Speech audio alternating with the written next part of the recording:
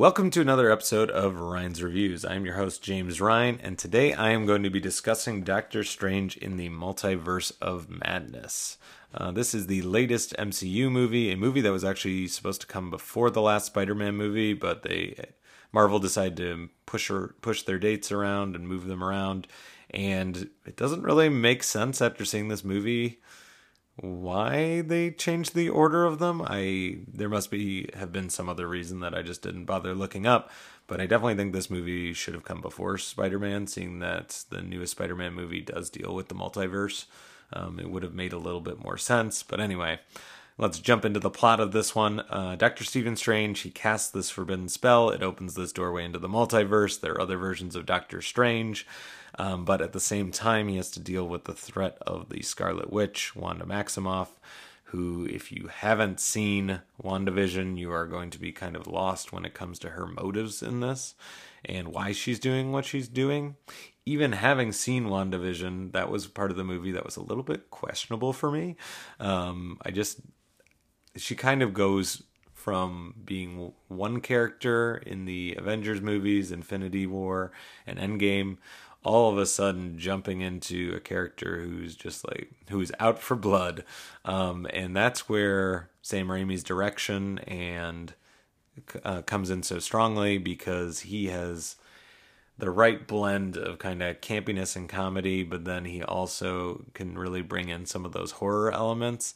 And that's where this movie really shines. There's one scene in particular that a lot of parents are upset about because it's definitely the most violent scene in the MCU, but it is a little bit reminiscent of Carrie. I was definitely having Carrie flashbacks while watching this scene, but I thought it was really, really well done and kind of really captured Sam Raimi as a director, which you can't really say a lot of the MCU movies do. A lot of them feel kind of cookie cutter, and you're just like, oh, I couldn't tell that it was done by this director.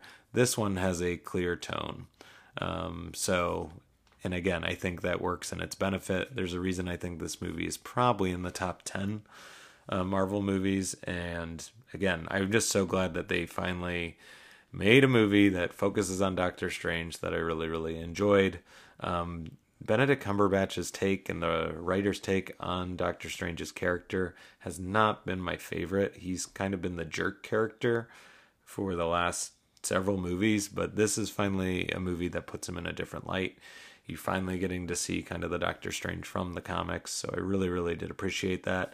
This movie is much, much smaller than expected as well. I think people are going into this movie thinking that it was going to set up the MCU for years to come, but it's actually a small story and kind of a one-off.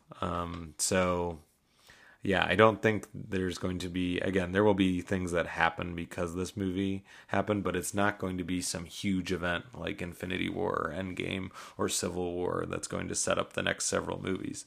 That's not how this movie is, and I actually appreciated that a lot. I know there are some people that feel the other way about that, but for me, I actually liked it being a smaller story and that focus on Doctor Strange's character and kind of seeing a little more depth from him. Really, really worked well.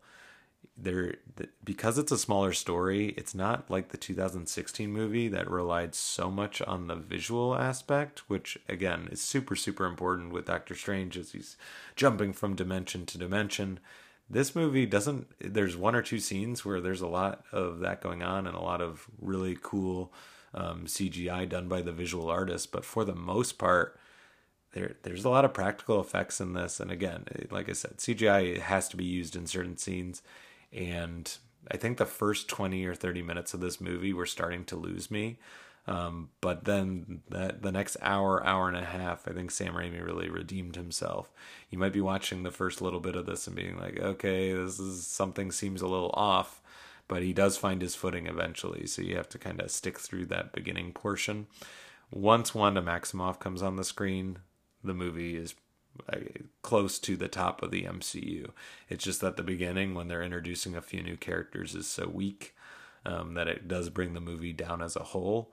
But overall, I mean, if you are a fan of the MCU, if you are a fan of Doctor Strange, you are definitely going to want to check this one out. again, if you are not a fan, I'm stating the obvious, but if you are not a fan of the superhero genre, this is not going to be the movie for you. This is not going to be the movie that changes your mind. If you are looking for a movie that might change your mind on the superhero genre, I know I reviewed it a few months back, but I would definitely recommend checking out The Batman. That remains my favorite movie, my favorite superhero movie of, I don't know, definitely the last 5 or 6 years. But it may be my favorite superhero movie ever. It's really, really good. And I'm definitely planning on checking it out again. So check out Doctor Strange in the Multiverse of Madness if you are a fan of the MCU. Next week, I will be back. I'm going to be doing a double feature. I'm going to be watching Fitzcarraldo by Werner Herzog, and I'm also going to be watching Burden of Dreams. I'm reading a large, large book about Werner Herzog. It's actually just a transcript of interviews that he did with this writer, and it's really, really interesting. And again, I'm kind of going back into his Werner Herzog's filmography. I know I reviewed his 2016 documentary, Lo and Behold, all about how technology is influencing the world. But I'm kind of going back, and maybe I'm not going to start with his first movies, but I'm going to kind of hit the movies that he is at least best known for. Maybe I'll end up watching all the movies he directed, but definitely looking forward to kind of jumping back into some Werner Herzog movies.